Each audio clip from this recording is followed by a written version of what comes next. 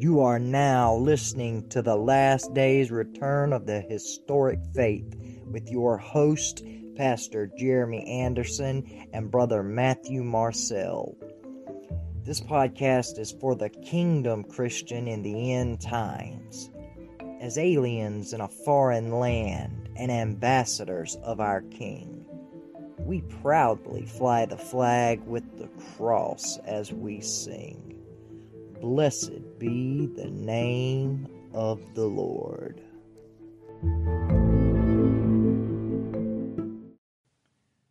Hello, brothers and sisters, and welcome to another edition of Return of the Historic Faith with Brother Matthew Marcel and Pastor Jeremy Anderson.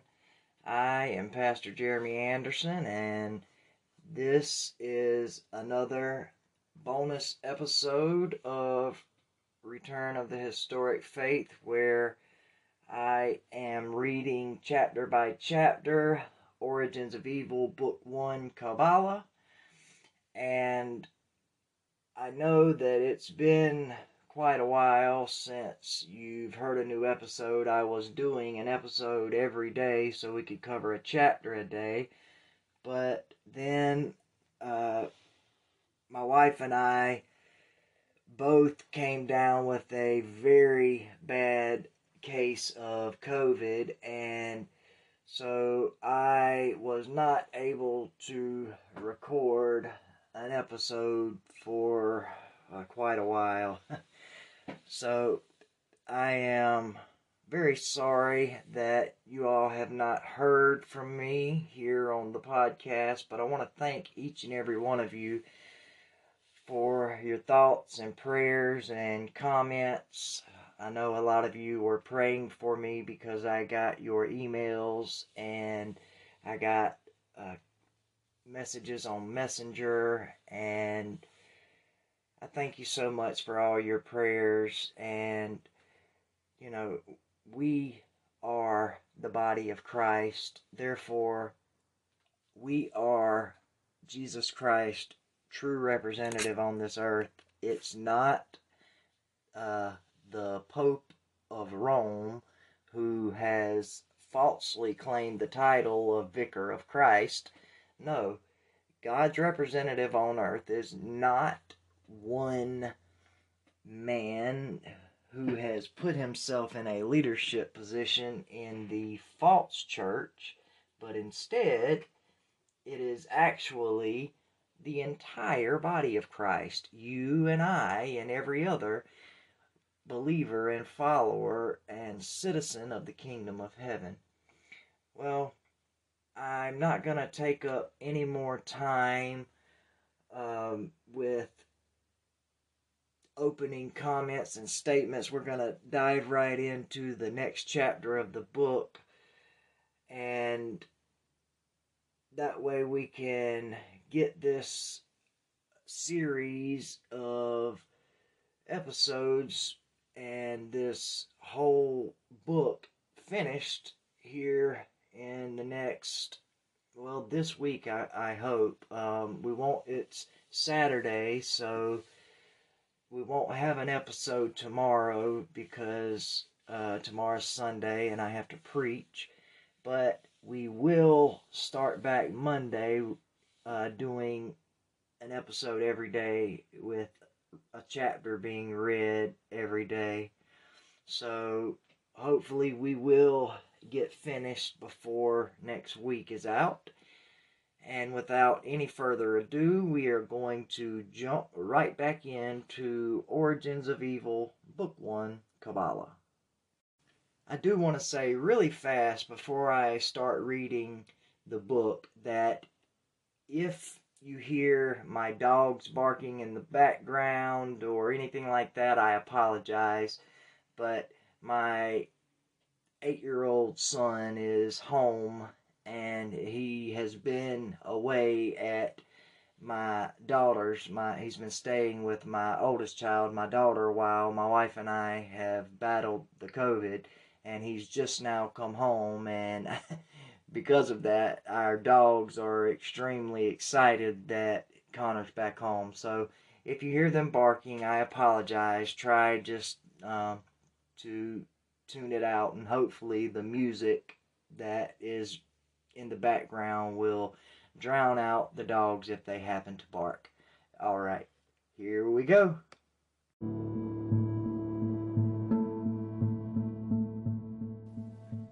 Origins of Evil, Book 1, Kabbalah, by Pastor Jeremy Anderson.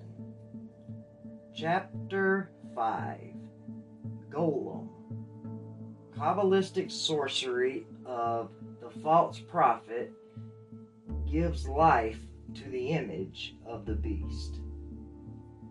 The golem is a mystical creature from Jewish folklore.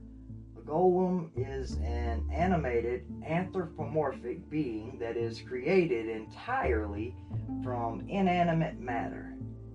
The word was used to mean an amorphous, unformed material in Psalms and in medieval writing.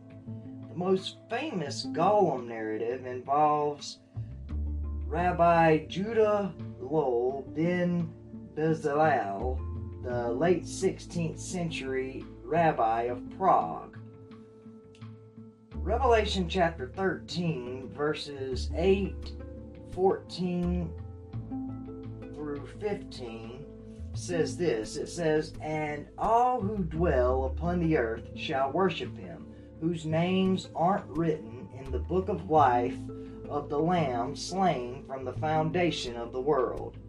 And he deceiveth them that dwell on the earth by the means of those miracles which he had power to do in the sight of the beast, saying to them that dwell on the earth that they should make an image to the beast, which had the wound by a sword and did live.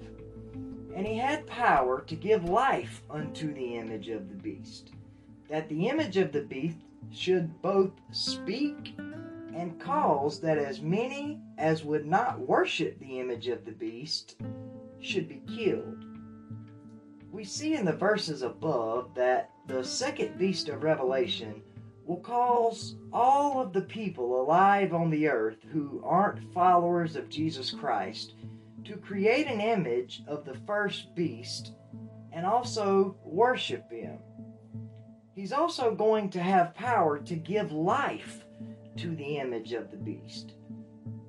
I believe that when the second beast, or false prophet as he's known, gives life to the image, he will do so with a combination of Kabbalistic sorcery and technology. We're going to see in this chapter that in the antediluvian times, the Nephilim used magic to bring statues to life. We're also going to see that in the Talmud, the Kabbalah, and the Gnostic Gospels, this same concept of using magic to bring inanimate objects to life is found. The golem was a creature that was made of clay and brought to life by a Jewish rabbi using Kabbalistic magic in 16th century Prague. I believe wholeheartedly that the power to do this exists, and I don't doubt that this creature truly was brought to life. And as you will see in this chapter, I have very good reason to believe it will be done again in the near future. There is a story in the Talmud of a group of rabbis who go on a journey. As they continue on their journey, they become hungry. These rabbis took clay from the earth and they formed a calf from it. They then killed the calf and ate it. The Kabbalistic Pharisees in the 2nd century determined that this group of rabbis from the Talmud created the calf using rituals from the Kabbalistic book, the Sefer Yetzirah. This teaches that just as God spoke things into existence in Genesis, that they also had the power to create life. This is literally sticking the finger in the eye of God. This is echoed in the Word of Faith movement in Christianity. The golem will play a role in Bible prophecy, and in order to understand the role the golem in prophecy, we must first understand the role of Freemasonry in Bible prophecy. It's easy to see the connection of how the false prophet of Revelation, who will be one of the popes of Rome, will be able to give life unto the image of the beast, and the way the rabbi in the 16th century was able to give life to the clay golem. In one of her books, Alice Bailey says the following concerning the preparation of the New Age. The three main channels in which the preparation of the New Age might be regarded is the church, the Masonic fraternity, and the education field. Regarding Freemasonry, she says it is a far more occult organization than can be realized, and is intended to be the training school for the coming advanced occultist. That's quite a statement concerning an organization that has members in the pews and pulpits of churches in every single Christian denomination. So now you know that Freemasonry is the training school for the occultist, and I will now tell you what the curriculum of that school is. On page 741 in the book Morals and Dogma, Freemasonry's Albert Pike says, Masonry is a search after light. That search leads us directly back, as you see, to the Kabbalah.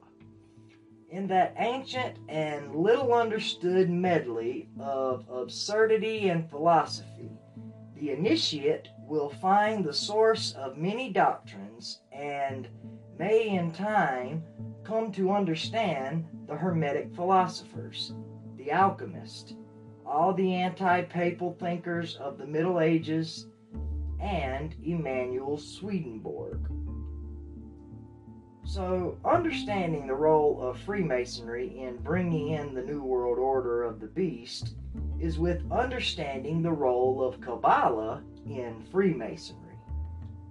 It's not a stretch to believe that when the false prophet gives life to the image of the beast, he will do so with Kabbalistic sorcery.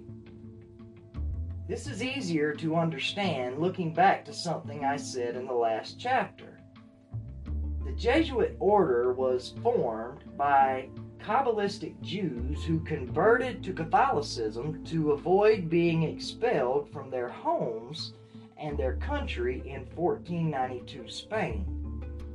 This lines up perfectly when you look at the fact that the current Roman Pope was the head of the Jesuit order, or the Black Pope, before being elected as the current Pope. He could easily be the false prophet or second beast of Revelation.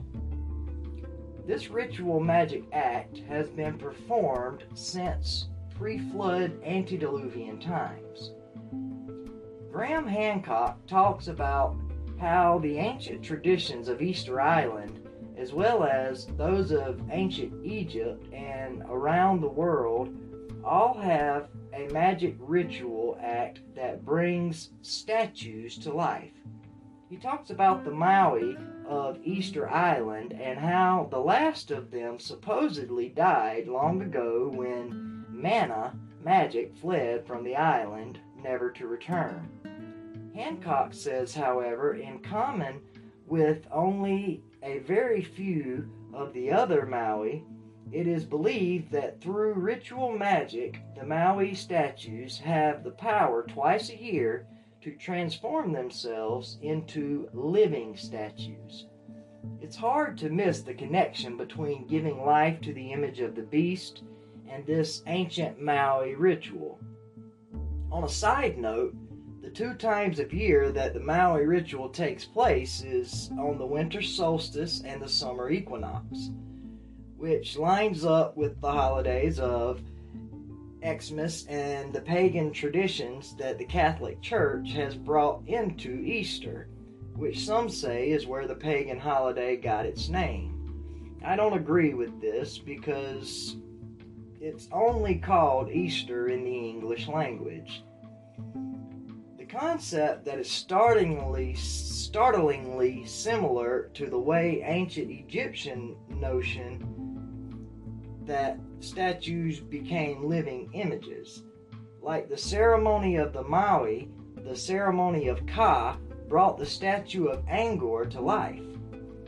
After undergoing the ceremony of the opening of the mouth and the eyes, statues at Angkor in Cambodia was likewise considered lifeless until they had their eyes mystically opened. The 2 days of the year that this ritual was performed was on sunrise on the December solstice and sunrise on the March equinox. The Gentile nations of the Old Testament had the same opening of the mouth ceremony for the idols of their gods. The demonic spirits would inhabit the idols for worship after the ritual. This was a practice with origins going all the way back to before the flood.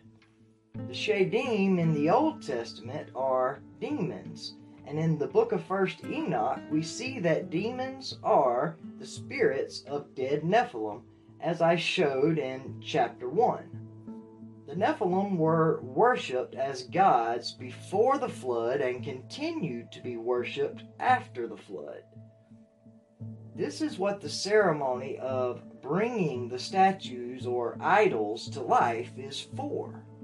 It was a practice of worship, just like giving life to the image of the beast will be to cause people to worship the image. Make no mistake, this will be done by a master Kabbalist using Kabbalistic magic. This will be seen further in chapter 7 when we look at the identity of the synagogue of Satan. The false prophet will deceive the nations through the lying signs and wonders that he will have the power to perform. This is a clear example of sorcery, and the fact that Kabbalistic sorcery can be found in almost every form of secret society, magic, witchcraft, and occult New Age ritual is further proof that the false prophet will be a master Kabbalist. Now, because today's chapter in chapter 5 was such a short chapter, I'm going to read chapter 6 as well. So we're going to read 2 chapters today. So we're going to take up right where we left off and start with chapter 6. Chapter 6, Aleister Crowley, Secret Societies, and Other Forms of the Occult based on Kabbalah. Hermetic Kabbalah is derived from the Jewish form, but is a more synchronistic system. However, it shares many concepts with Jewish Kabbalah and its sister, Gnosticism. Aleister Crowley was a master Kabbalist, a member of the Hermetic Order of the Golden Dawn, a 33rd degree Freemason, head of the OTO, and founder of modern Satanism and ritual magic. The son of a devout Christian couple, Edward Alexander Crowley was born in Leamington Spa in 1875. After Malvern School and Tonbridge College, he read natural sciences at Trinity College, Cambridge. On a visit to Sweden, he experienced a life-changing vision which persuaded him of his spiritual vocation, a calling which he marked by changing his name to Aleister. There's not an occult system or society today that wasn't influenced by Crowley and Kabbalah. His rituals were based on the Jewish Kabbalah and combined sex magic and ritual sacrifice. Crowley stated that the perfect sacrifice was a male child 8 years of age who hadn't lost his innocence. He was known as the Great Beast 666. Para Berdero, the wickedest man in the world. Aleister Crowley was a noted and controversial occultist. He wrote widely, founded his own religious order, and designed a set of tarot cards that are still used today. Defiantly unconventional in every respect, he lived life according to his own dictum, "Do what thou wilt shall be the whole of the law." The Great Beast 666, as he so evilly named himself. A primary concern of Hermetic Kabbalah is the nature of divinity, its conception of which is quite markedly different from that presented in monotheistic religions. In particular, there is not the strict separation between divinity and humankind, which is seen in monotheism. Hermetic Kabbalah holds to Neoplatonic conception that the manifest universe, of which material creation is a part, arose as a series of emanations from the Godhead. These emanations arise out of 3 preliminary states that are considered to precede manifestation. The first is a state of complete nullity, known as Ein, or nothing. The second state is considered a concentration of Ein, and it's Ein Sof, or without limit and infinite. The third state is caused by a movement of Ein Sof and is called Ein Sof Aur, which means limitless light. And it is from this initial brilliance that Hermetic Kabbalah says that the first emanation of creation originates. The Sephiroth in Hermetic Kabbalah is based from the Sephiroth tree of Jewish Kabbalah. The Sephiroth tree showing the lightning flash and the paths. The Kabbalistic tree of life in the Servants of the Light organization's Hermetic theory, the emanations of creation arising from Ein Sof are 10 in number, and are Sephiroth, called singular Sephirah. These are conceptualized no differently in Hermetic Kabbalah to the way they are in Jewish Kabbalah. From Ein Sof crystallizes Kether, the first Sephirah of the Hermetic Kabbalistic tree of life. From Kether emanates the rest of the Sephiroth in turn. Keter 1, Chokmah 2, Bina 3, Da'ath 4, Chesed, Gebira 5, Tifereth 6, Netzach 7, Hod 8, Yesod 9, Malkuth 10. Da'ath is not assigned a number, as it is considered to be a part of Bina, or a hidden Sephirah. Each Sephirah is considered to be an emanation of the divine energy, often described as the divine light, whichever flows from the unmanifest through Keter into manifestation. This flow of light is indicated by the lightning flash shown on the diagrams of the Sephirot tree, which pass through each Sephirah in turn according to their enumerations. Each Sephirah is a nexus of divine energy, and each has a number of attributions. These attributions enable the Kabbalists to form a comprehension of each particular Sephirah's characteristics. The manner of applying many attributions to each Sephirah is an exemplar of the diverse nature of Hermetic Kabbalah.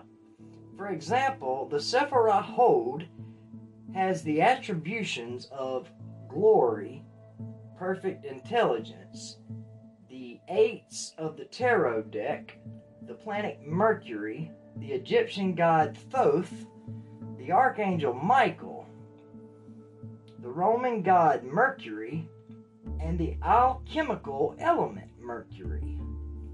The general principle involved is that the Kabbalist will meditate on all these attributions, and by this means acquire an understanding of the character of the Sephirah, including all its correspondences.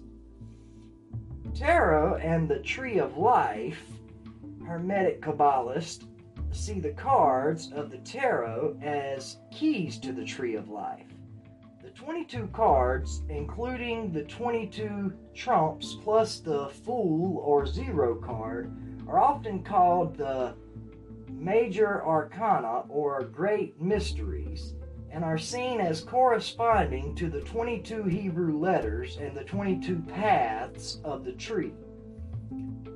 The ace to 10 in each suit correspond to the 10 Sephirot in the 4 Kabbalistic worlds, and the 16 court cards relate to the classical elements in the 4 worlds. While the Sephirot describe the nature of divinity, the paths between them describe the ways of knowing the divine. Syncretism of Kabbalah, alchemy, astrology, and other esoteric Hermetic disciplines are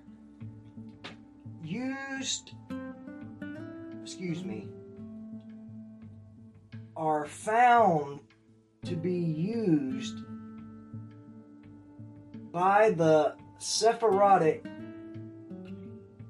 to describe. I apologize, I have completely lost the line I was on. While the Sephirot describe the nature of divinity, the paths between them describe ways of knowing the divine. Syncretism of Kabbalah, alchemy, astrology, and other esoteric Hermetic disciplines. Okay. Orders of angels, according to the Hermetic Order of the Golden Dawn's interpretation of the Kabbalah, says that there are 10 archangels, each commanding one of the choirs of angels and corresponding to one of the Sephirot. It is based upon the Jewish Kabbalah. Hayot HaKodesh, or Holy Living Ones. Their names are as follows. 1. Metatron, or Keter. 2. Ophanim wheels, Raziel Chokmah. 3. Aurelium, brave ones, Satkiel Bina. 4.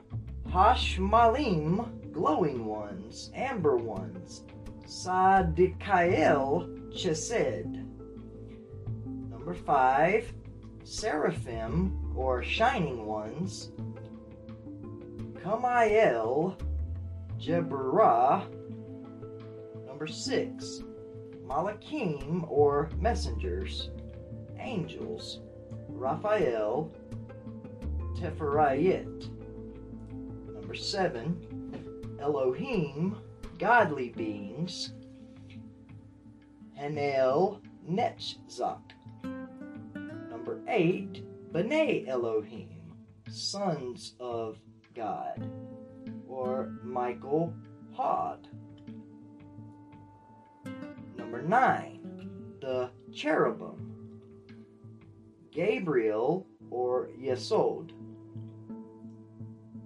10, the Ishim, men, man-like beings phonetically similar to fires. Sandalphon Malkuth, traditionalist Judaic views of Kabbalah's origins view it as an original development from within the Jewish religion, perhaps expressed through syncretic terminology from medieval Jewish Neoplatonism. Contemporary academics of Jewish mysticism have reassessed Gershom Scholem's theory that the new doctrine of medieval Kabbalah assimilated an earlier Jewish version of Gnosticism. Moshe Idel instead has posited a historical continuity of development from early Jewish mysticism. In contrast, Hermeticists have taken the view on the origins of Kabbalah in Semitic/Jewish mysticism, as well as ancient Egyptian Gnosticism, but in also classical Greece with Indo-European cultural roots, later adopted by Jewish mystics. According to this view, Hermetic Kabbalah wouldn't be the original Kabbalah. After all, the word itself is Judaic Hebrew over the Christian Kabbalah or the Jewish Kabbalah. Renaissance occultism, Jewish Kabbalah, was absorbed into the Hermetic tradition at least as early as the 15th century, when Giovanni Pico della promoted a syncretic worldview combining Platonism, Neoplatonism, Aristotelianism, Hermeticism, and Kabbalah. Heinrich Cornelius Agrippa, a German magician from 1486 to 1535, was an occult writer, theologian, astrologer, and alchemist, and he wrote the influential 3 books of occult philosophy incorporating Kabbalah in its theory and practice of Western magic. It contributed strongly to the Renaissance view of ritual magic's relationship with Christianity. Pico's Hermetic syncretism was further developed by Athanasius Kircher, a Jesuit priest, Hermeticist, and polymath, who wrote extensively on the subject in 1652, bringing further elements such as Orpheism and Egyptian mythology to the mix. The Kircher tree, Athanasius Kircher, 1652 depiction of the Tree of Life, based on a 1625 version by Philippe d'Aquin. This is still the most common arrangement of the Sephiroth and paths on the tree in Hermetic Kabbalah. If you noticed earlier in the chapter, I kept referencing the lightning flashing through the Sephiroth that showed the path through the aspects of Ein Sof. Well, that was literally from the literature. But I think it shows clearly Satan falling like lightning. And instead of it being the tree of life, I think we can clearly see that the Kabbalistic tree is the tree of the knowledge of good and evil.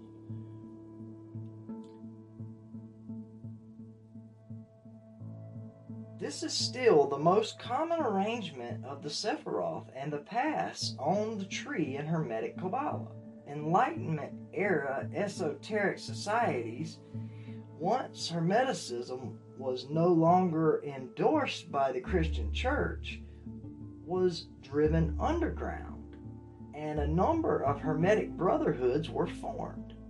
With the Enlightenment age of reason and its skepticism of mainstream religion, the tradition of exoteric theological Christian Kabbalah declined, while esoteric occult Hermetic Kabbalah flourished in the Western mystery tradition.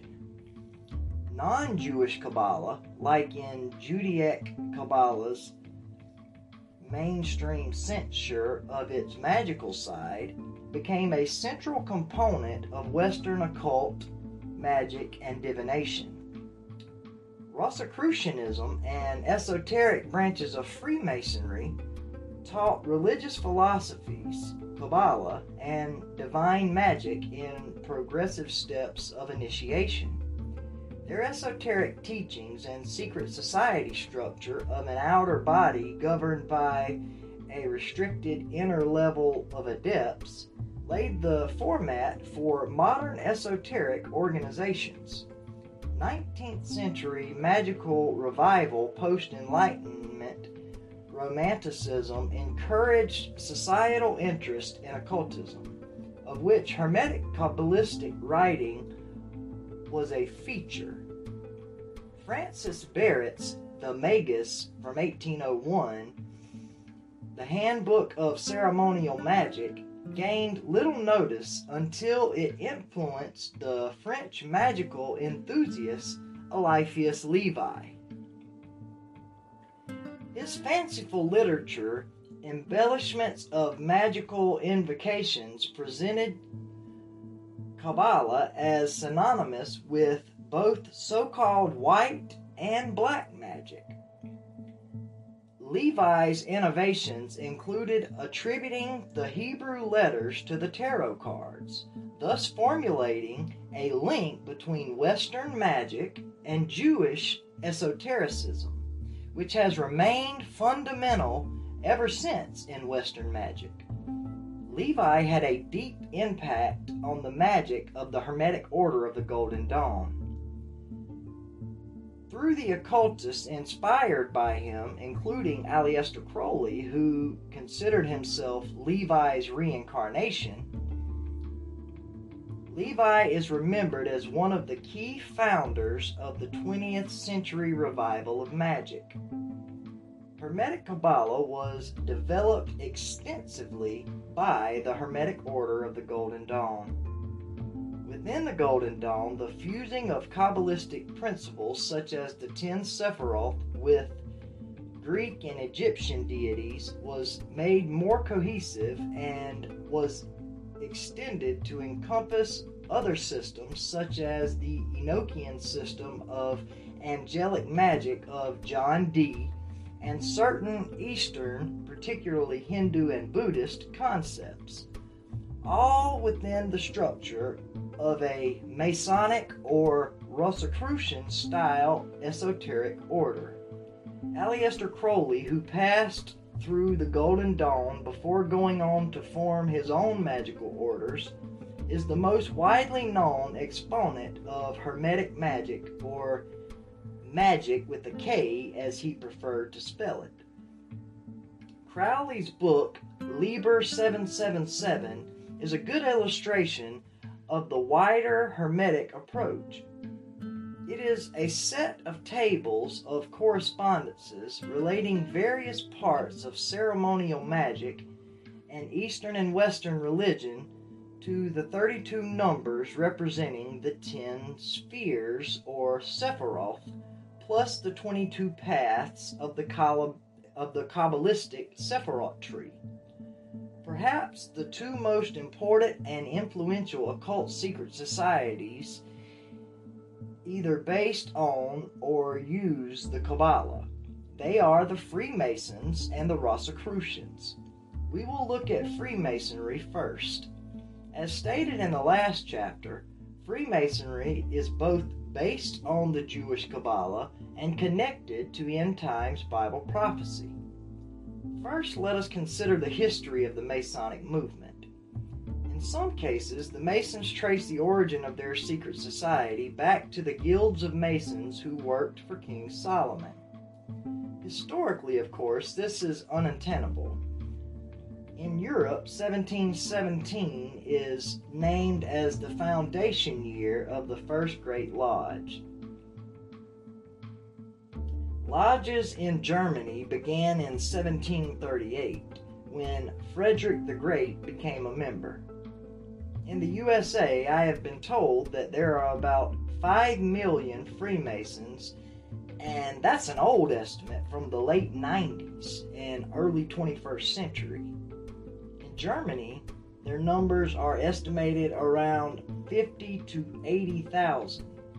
It is impossible to describe the organization and ideas of all the lodges in the same terms. And some lodges, magic and spiritism are practiced, but there are others in which a cult of friendship and light is fostered and in which they engage in philanthropic works. What has surprised me the most in the United States is that there are Methodist and Baptist ministers, high-ranking officers of the Salvation Army, and many bishops who belong to Masonic lodges. This was one of the many reasons why I left the Southern Baptist Church.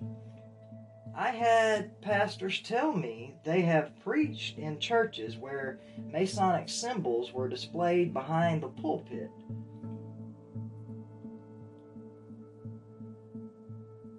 A pastor of one particular church said to me that if he had known beforehand that this was a Masonic church, he would not have ever accepted the invitation to preach there. It is encouraging that in the United States, the Lutheran Church, Missouri Synod, has forbidden its ministers and elders to belong to any lodge. This is one observation I think it is my duty to mention, especially since I frequently have negative things to say about the Lutheran denomination, and especially Martin Luther himself. It is the experience of many spiritually alive ministers in North America that churches whose ministers are Freemasons are also spiritually dead. It's also difficult to preach the gospel in such churches. One has the impression that some kind of band has been put on the entire church. In his book, Occult ABC, Kurt E. Koch writes, "There follow a few examples from my own work. Example 63.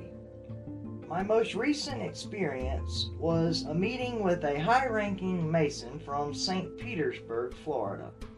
After I had spoken in Dr. Kenneth Moon's church, a man came to me for help who had reached the 32nd degree of Masonry.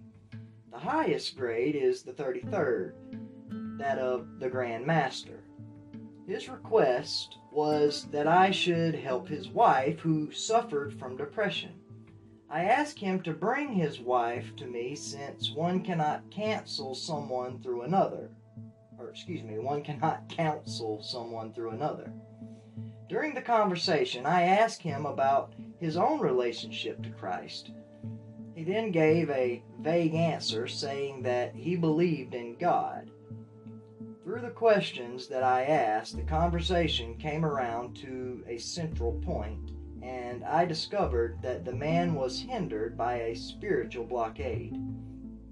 He was not in a position even to understand the facts of salvation in the New Testament, much less to accept them. I was unable to help this man. Freemasonry begins with Blue Lodge Masonry, which has 3 degrees: Entered Apprentice, Fellowcraft, and Master. Once the initiate becomes a Master Mason, he can then choose to enter either the York Rite or the Scottish Rite. One of the two rites, Scottish Rite Masonry, is the form most practiced in the United States and is said to use the most Kabbalistic rituals. Of all the Luciferian secret societies, Freemasonry is the most well known and one of the least known about by the public. Only the higher ranking Masons know that the god of Freemasonry is truly Lucifer. The Illuminati found a place to hide in plain sight within the Freemasons, which is why only the 33rd degree Masons know Masonry's true role in bringing in the New World Order of the Beast. Theosophy is an occult society that is based on the two Jewish traditions, Kabbalah and Gnosticism. The Rosicrucians are a theosophical secret society. So before explaining Rosicrucianism, we should first look briefly at Theosophy. Founded in 1875 by Henry S. Olcott and Helena P. Blavatsky, Theosophy teaches the doctrine of the Ascended Masters and is where many of the beliefs in the New Age movement come from, as well as its founding members such as Alice Bailey. They falsely believe that Jesus is one of those Ascended Masters. The truth is that, like the gods of Kabbalah, the Ascended Masters are the fallen Watchers. Theosophy combines the practices of Kabbalah, Gnosticism, and the practices of Eastern religions such as Buddhism and Hinduism. The New Age movement, Latter-day Saints, and Jehovah's Witnesses also stem from Theosophy and use Jewish Kabbalah. The fact that there are so many members of the churches in these false Christian movements in the charismatic New Apostolic Reformation that uses so many New Age occult practices and devices such as destiny cards, which are actually tarot cards, angel boards, which are actually Ouija boards, and also being filled with the Kundalini spirit, shows just how much the devil has infiltrated and deceived the charismatic churches that were once Christian. The Rosicrucians call themselves a brotherhood order. The full name of this order is Antiquus Mysticus Ordo Rosicrucius. This Latin name means Ancient Mystic Order of the Rose Cross. The headquarters of the International Brotherhood is in San Jose, California. A colorful, glittering picture is presented of the Rosicrucians by their own account of the movement. The order claims to have its roots in the mystical schools of Egypt at the time of the pharaoh Amenophis from 1350 BC. They also claim to have been active in Israel at the time of Moses. They say that they helped with the construction of Solomon's temple, much like the Freemasons. The symbol of the Rosicrucians is a cross with a rose. The significance of these is explained in Essay-17 published by the German Grand Lodge in Baden-Baden. The cross symbolizes the human body with arms outstretched and greeting to the rising sun. The rose in the middle of the cross signifies the soul of man. Rosicrucians attach this leitmotif to the symbol. Ad rosum per crucium, ad crucium per rosum. To the rose through the cross, to the cross through the rose. And their doctrines, the Rosicrucians, are eager to keep themselves free from all racial, political, or religious attachment. What does the order teach then? pamphlet published in Baden-Baden gives the following answer. The order teaches a system of metaphysical and scientific philosophy aimed at awakening the latent powers of man, so that a person can make better use of his natural talents and lead a happier, more useful life. An illuminating introduction to the order is given in the brochure Mastery of Life. The truth is that since it is a theosophical society, they practice magic from the Kabbalah, Egyptian mystery schools, which they admit to by claiming the secret society began in those Egyptian schools and Eastern spiritualism, such as Buddhism and Hinduism. The Rosicrucians were most likely founded in Germany and can be traced back to a German Masonic order that was founded in 1760.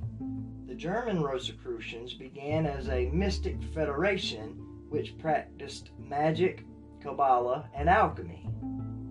If you have made it this far into the book, then you should be able to clearly see that Rabbinic Judaism is far from the religion of Abraham, Isaac, and Jacob, and the Israelites of the Old Testament. That is the end of chapter 6, and in our next episode on Monday, we will start right back where we stopped today with chapter 7, the Synagogue of Satan. I want to thank you all for your patience in listening today, and I thank you for all of your prayers for myself and my family while we battled the COVID-19 virus, and I pray that you will continue to pray for my wife, Brianna, because she is still not over it all the way. Today is day 10 or 11, but she's still not completely over it. She actually had it the worst, and it's lasted the longest for her, so please continue to remember her in your prayers. Her name is Brianna Anderson, and that is going to do it for this edition of Return of the Historic Faith.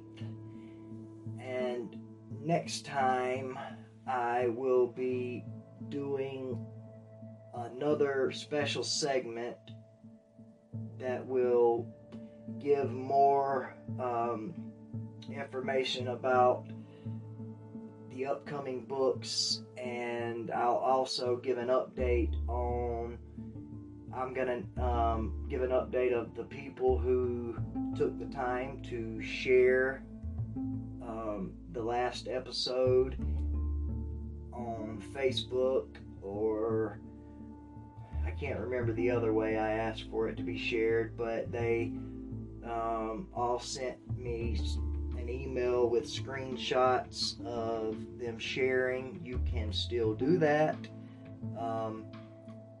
I will continue to accept those emails until,